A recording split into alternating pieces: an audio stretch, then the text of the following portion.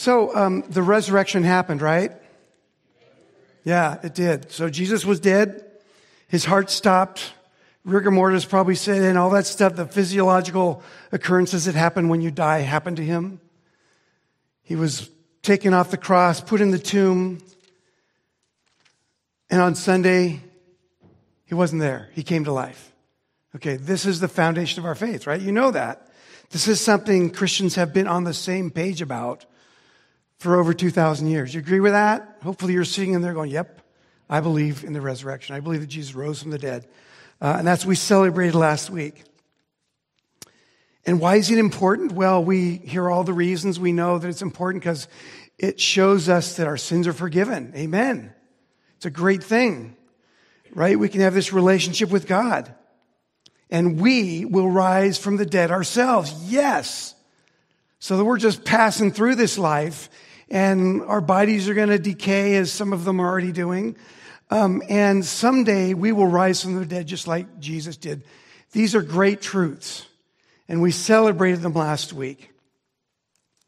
You know, it says in Romans 10:9, it says, if you declare with your mouth Jesus is Lord and believe in your heart that God raised him from the dead, you will be saved. So believing in the resurrection is absolutely part of our salvation. We got to believe it in our heart, right? These are truths and they're so important to our faith. But there are other consequences of the resurrection that we often don't talk about, but they're just as true. And I think even more important for our daily living of our lives. You know, we talk about what's good about the resurrection first, and naturally we do, because there's great good in it. Jesus, the second person of the Trinity, became a living human being for us. He did some magic, some miracles for us. He said some really, really cool stuff that shows how to live our lives. He did that for us. He died on the cross for us. He rose from the grave for us. All true. But there's more to it. Because I want you to think about the resurrection and what it really means for just a moment. The resurrection validates every word that Jesus said.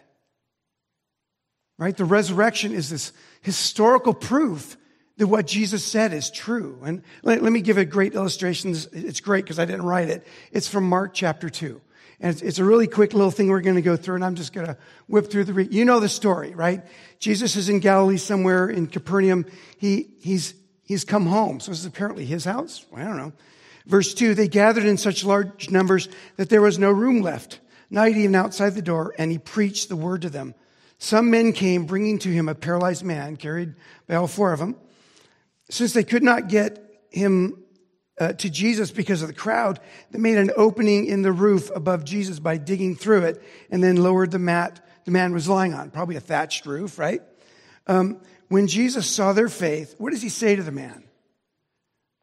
Oh, you're healed. No, he says, son, your sins are forgiven. I mean, you can hear the Pharisees just kind of scratching their heads, go, whoa, whoa, whoa, whoa, whoa, whoa. Here's this guy forgiving sins. Only God can do that, right? Verse 8, immediately Jesus knew in his spirit that this was what they were thinking in their hearts. And so he said to them, why are you thinking these things? Which is easier to say to this paralyzed man, your sins are forgiven? Or say, get up, take your mat and walk. But I want you to know, he got up. Sorry, I'm messing up. But I want you to know that the Son of Man has authority on earth to forgive sins. So he says to the man, I tell you, get up, take your mat, and go home. He got up, took his mat, and walked out in full view of them all. This amazed everyone, and they praised God, saying, we've never seen anything like this. Did you see that the miracle is what validated the fact that Jesus could forgive sins? I mean, I could go up to you and say, your sins are forgiven, and pop you in the head. And you'd fall back and go, oh, my sins are forgiven, great. But I'm just Tim Grieve. I'm not Jesus, right? How do you know that your sins are forgiven by God? So Jesus' miracle of healing this paralyzed man showed that he had the power to forgive sins. The miracle validated the words that he gave. Does that make sense? It's the same with the resurrection. The resurrection is the greatest miracle ever, that this man was dead, he came to life. So that proves to us that what Jesus said is true. And you're all going, okay, yeah, but I already know this. Come on, what Jesus said is true. Of course it is. But let's really think of what that means. The fact that what Jesus said is true as validated by the resurrection. Okay. You know, because religious leaders all over the world have said things throughout the centuries, right? Muhammad in the 600 AD, the Buddha said amazing stuff. The Hindu scriptures, the Upanishads and the Bhagavad Gita. Joseph Smith said some stuff. How do you know these guys, what they say is true? How do you know Jesus isn't just one of those great religious teachers? Well, the way we know is the resurrection. That Jesus was dead. We know what dead means. And he rose from the dead. He came to life. The miracle, the resurrection validated every word he said. So we're going to start looking at the words that Jesus said to see what it means for us every day. Okay? You with me? Okay, you sure? Okay. Let's see some truth that Jesus spoke to us. So we're going to look at Matthew 4. And this is, I've ripped this off, a lot of it from Dietrich Bonhoeffer. It's always dangerous to read Bonhoeffer, but, here we go.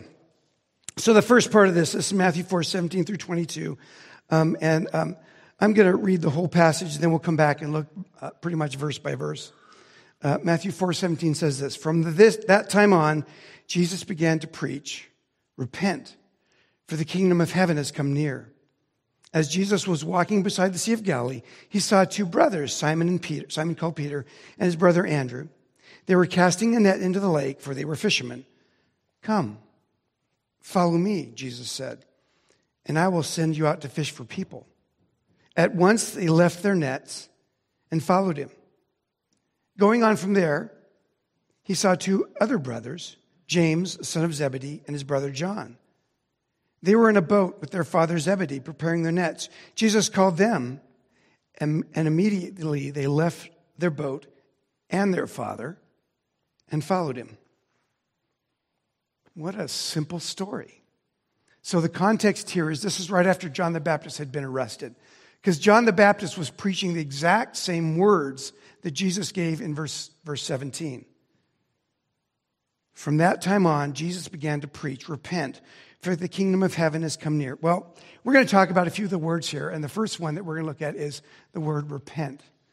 And one of the commentaries I read said that's the worst translation of the original in the Bible.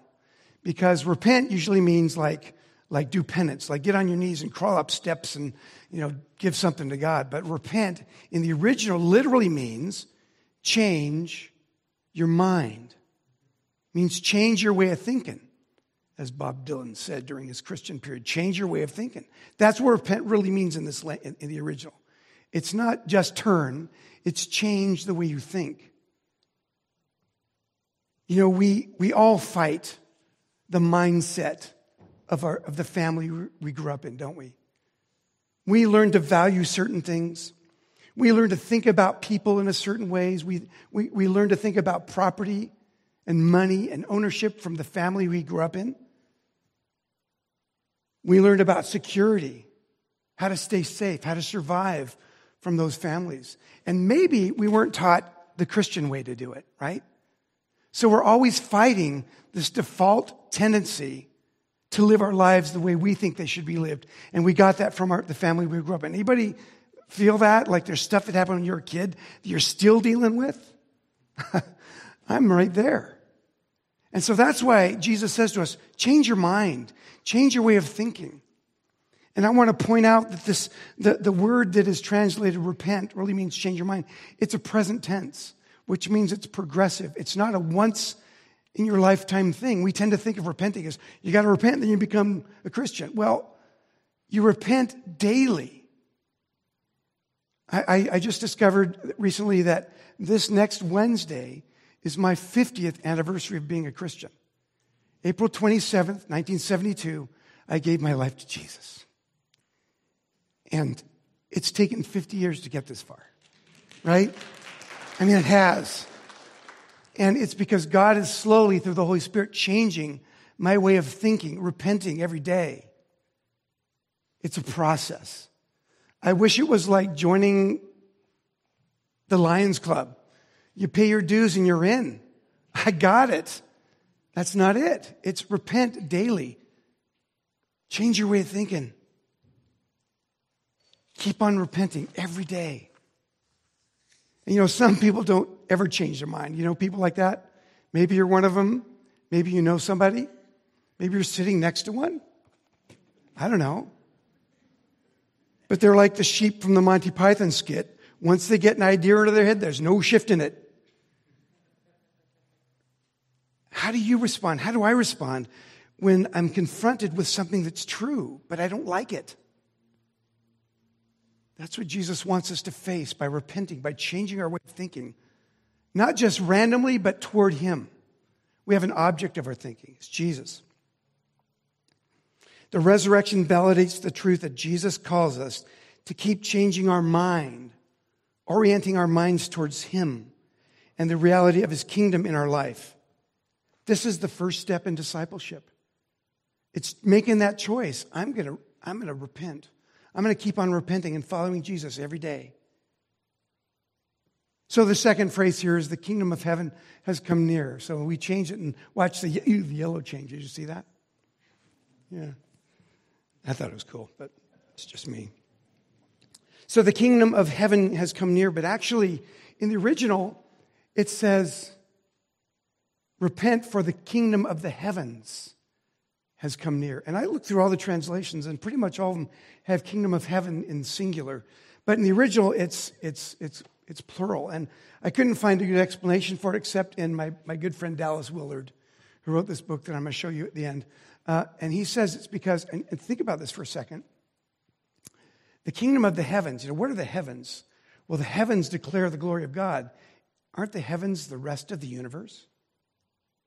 So Jesus is talking about this kingdom that is created by God, where God reigns. Because the kingdom is a place where the king is sovereign. And everything obeys him. And Jesus says the kingdom of the heavens has come near. Reminds me of that scene from Independence Day, where you first see the big ship come over New York City. You know what I'm talking about? Right? And it's so big that the director purposely didn't let you see the whole thing to let you get a sense of how big it is. It's like this alien ship has drawn near, hasn't it? And that's the picture of the kingdom of heaven that is drawn near. And it makes me think of C.S. Lewis's Space Trilogy, which most people probably haven't read, even though it's amazing. Out of the Silent Planet, Paralandra, that He is Strength, right? Where the story is of the planet Earth, which was overtaken by a broken angel.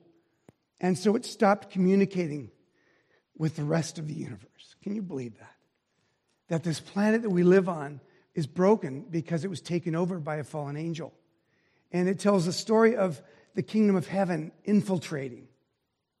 And that's what Jesus is saying here. That kingdom is finally here. It's been promised for centuries. And now it's here. That's why we need to change our way of thinking. Because this kingdom that's coming has a different way of living life. So the call to you and the call to me is to change our way of thinking every day. Because there's a kingdom that we belong to that has a different set of rules, a different way to do stuff. So on this planet that we live on, a foreign power has created a default way to think about life.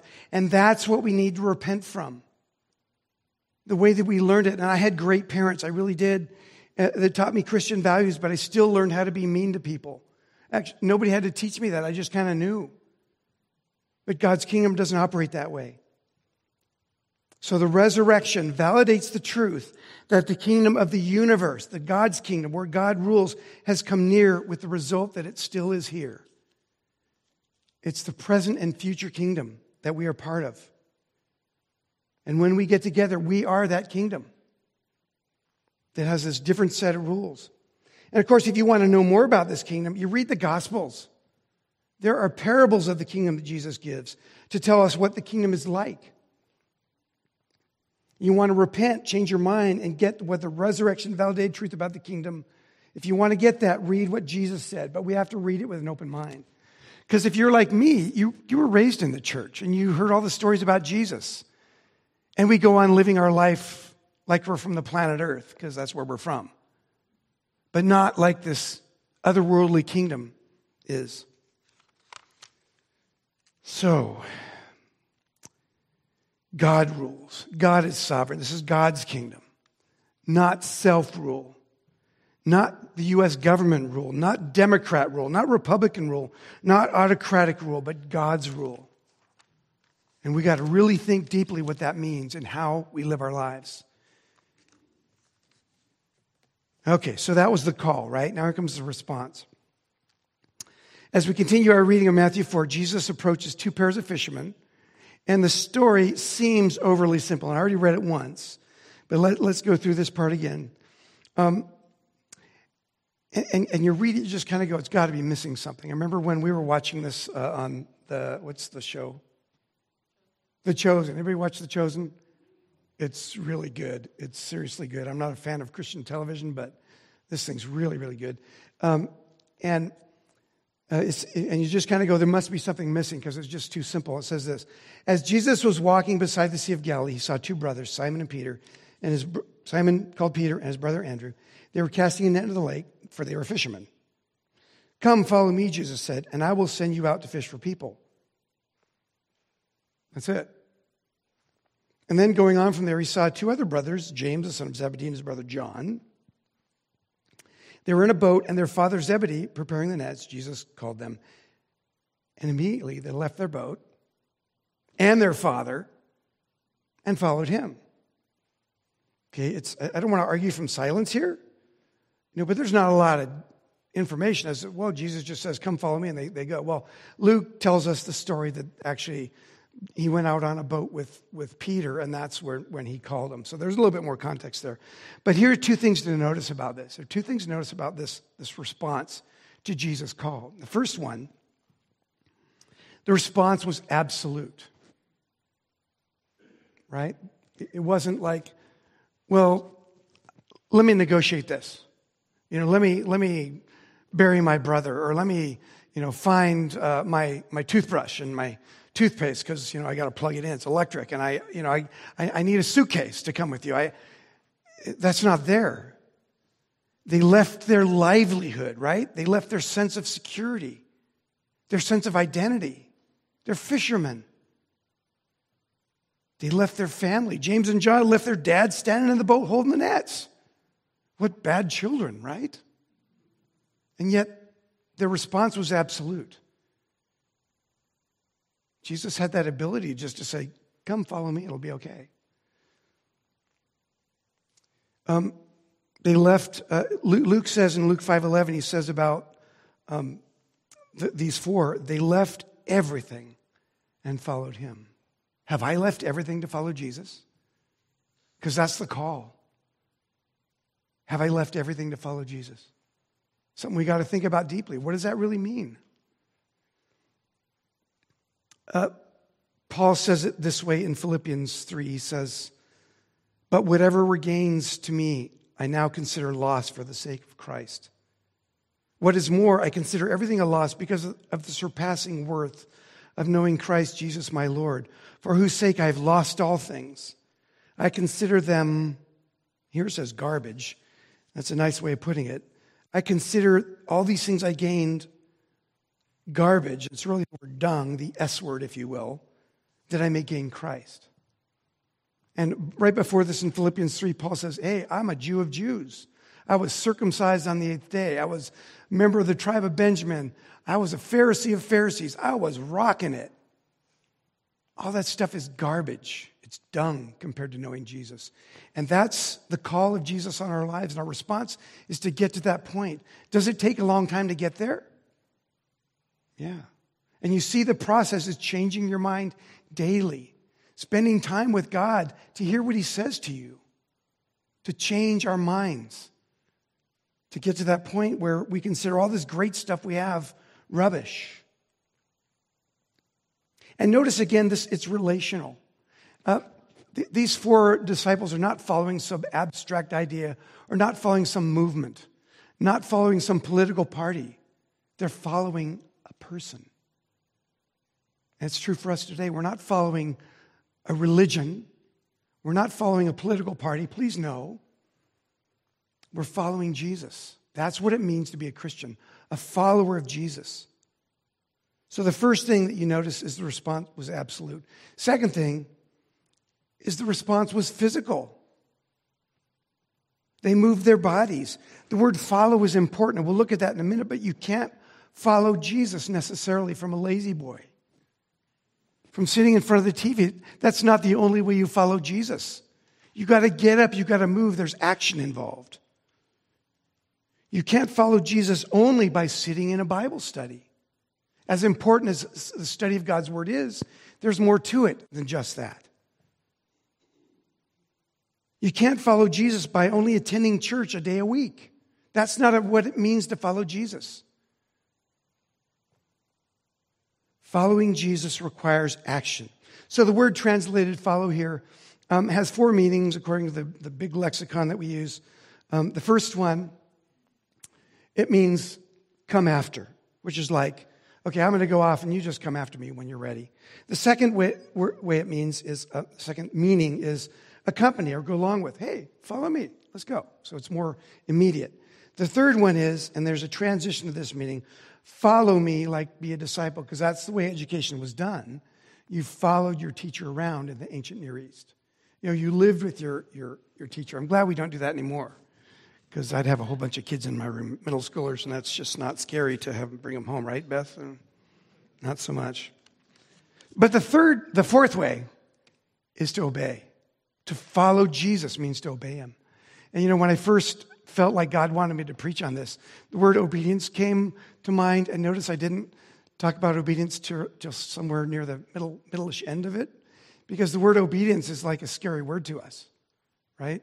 I mean, our country was founded on not obeying a king, right? We want to have our own rules, you know, we the people and all that. It's good stuff. But obedience is a scary thing for most of us, because obedience is a word that's used to oppress people. You must obey. Obey this or something will happen to you. Even our parents were that way sometimes. We obeyed because of fear. But this is different. This is a choice we make to be like Jesus, to follow Jesus, to treat people the way he treated them, to love people the way he loved them. And so to me, when Jesus says, follow me, he's saying, obey me. Do what I do, do what I say. And following Jesus requires what Dietrich Bonhoeffer calls putting yourself in a place where faith is possible. Let me say that again. We need to put ourselves in a place where faith is possible. Because ultimately, we Americans and those of us in Western society, which I think is all of us, we don't like to have faith in our lives. Because faith is this thing that we don't know the outcome of. And we're worried. We want to have everything nailed down. We want to know before we go what's going to happen. We want to protect ourselves at all costs. The problem with having to have faith is that we don't know what's going to happen. Peter, Andrew, James, and John left everything. They had to believe that Jesus would take care of them. By following him, they put themselves in this place where faith is possible. They believed that Jesus would be there. They left their comfort zone, to put it in modern terms, right? And we, we Americans, we seek the comfort zone, right? We seek it. We live for the comfort zone. We have entire industries to help us get into the comfort zone and stay in the comfort zone. We have industries that will pay us if we step out of the comfort zone for a brief time, so they'll pay us to help us get back in. That's not putting our lives in a place where faith is possible. It's not. We need to change our way of thinking, of our constant seeking to be comfortable, seeking to avoid having to have faith, having to believe God's going to do something. We seek to be comfortable rather than seeking the kingdom of the heavens. And this is one reason, just a little a side note about the ministry I've had with youth. I love taking kids backpacking. I love it and I hate it at the same time, because backpacking is not comfortable. It's not. It's not Club Med. You know, you got your stuff on your back. You got boots. You're going to get blisters. You're going to sweat. You're going to smell bad. Everybody on every backpacking trip is going to have a hard moment, at least one. And backpacking is such a great illustration of the Christian life, that we're going on this journey together, and it's hard, and we need each other. And we need the trail. We need the guidebook. We need God. Because the Christian life is not supposed to be comfortable. It's not. If we're comfortable, there's probably something wrong, because we're not putting ourselves in a place where faith is possible. Let's see a little bit more about what that means. I'm going to talk about two things. There's so many things we could go with. I have 2 minutes and 55 seconds left. But there are two things I want to go over really quickly about Jesus said. He said so many things, and I want you to read the Gospels. I want you to read especially the Sermon on the Mount, but don't read it like you're in Sunday school. Read it like it's the first time, because it'll blow you away. You're going to go, how can this work? How in the world can this work in my life? It's an upside-down kingdom, as Dallas Willard says. So the first thing we know about Jesus, here are just two resurrection-validated truths that Jesus gives us. The first is love. And it says this, and this is Matthew 5:43 and following. You have heard that it was said, love your neighbor and hate your enemy. But I tell you, love your enemies and pray for those who persecute you, that you may be children of your Father in heaven. He causes the sun to rise on the evil and on the good, and sends rain on the righteous and the unrighteous. If you love those who love you, what reward will you get? Are not even the tax collectors doing that? And if you greet only your own people, what are you doing more than others? Do not even the pagans do that? Be perfect, therefore, as your heavenly Father is perfect. Yeah, we know we're supposed to love our enemies. I'm going to read a quote of Bonhoeffer. You got to listen. I chose not to put it up on there because I want you to hear it. This is, of course, from The Cost of Discipleship. He says this undivided love, this is the love that Jesus is talking about, is love which shows no special favor to those who love us in return. When we love those who love us, our brethren, our nation, our friends, yes, even our own congregation, we are no better than the heathen and the publicans. Such love is ordinary and natural. We can love our kith and kin, our fellow countrymen, and our friends, whether we are Christians or not. And there is no need for Jesus to teach us that. But he takes that kind of love for granted, and in contrast, asserts that we must love our enemies. Thus, he shows us what he means by love and the attitude we must display toward it. It is the life described in the Beatitudes, the life of the followers of Jesus, the light which lights the world, the city on the hill, the way of self-renunciation, of utter love, of absolute purity, truthfulness, and meekness. It is unreserved love for our enemies, for the unloving and the unloved. Love for our religious, political, and personal adversaries. Try that on Facebook. It doesn't say that here, but that's my comment. In every case, it is the love which was fulfilled in the cross of Christ.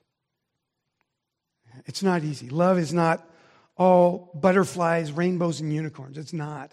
That's the easy stuff. That's taken for granted. The love that Jesus tells us to love with is the self-giving, dying on the cross love. The love that is so unusual in this world. It's from the kingdom of the heavens.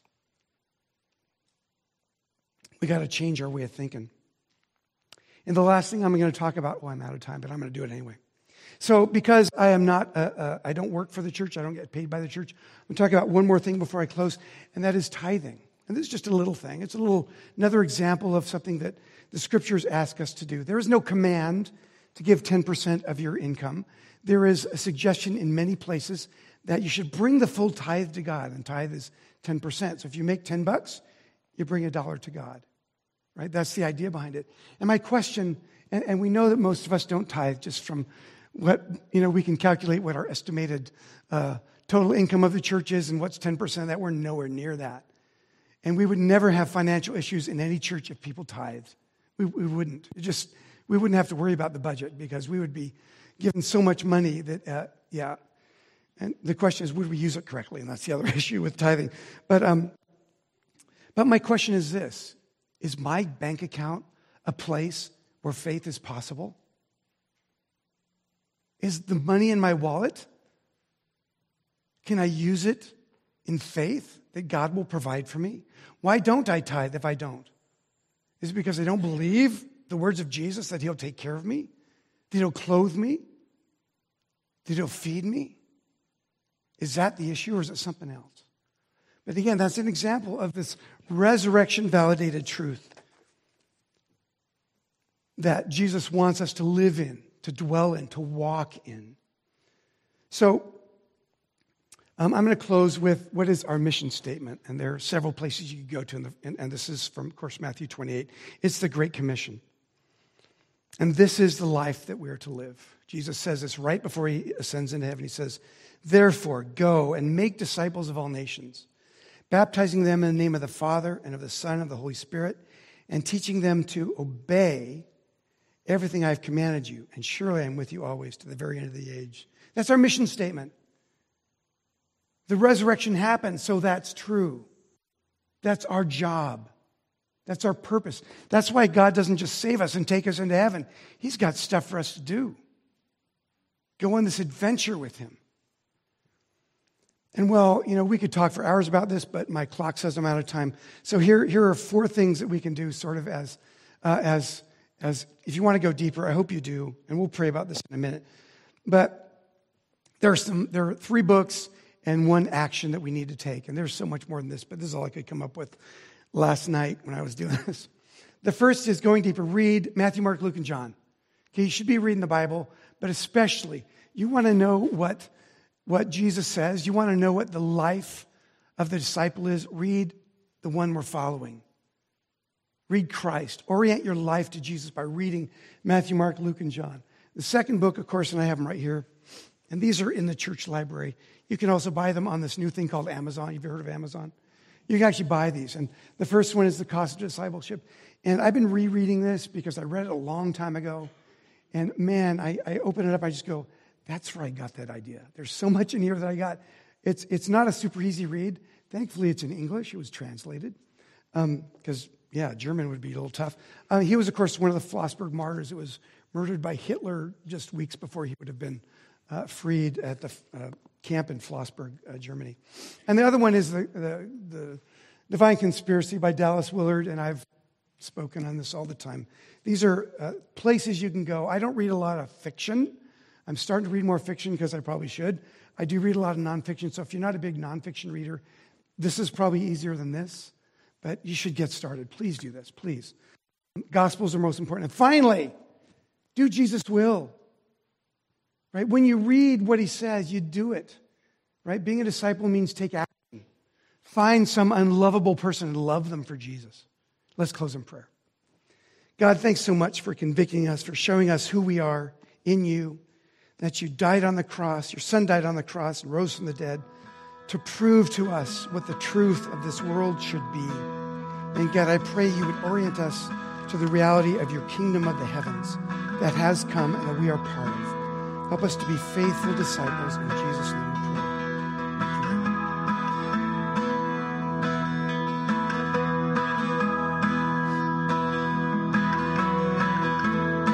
Amen. Let's sing one more song as we go. I was an orphan lost at the fold, running away when I'd hear you call. But Father, you worked your way. I had no righteousness of my own. I had no right to draw near your throne. But Father, you love me still. And in love before you laid the world's foundation, you predestined to adopt me as your own. You have raised me up so high above my station. I'm a child of God by grace and grace alone.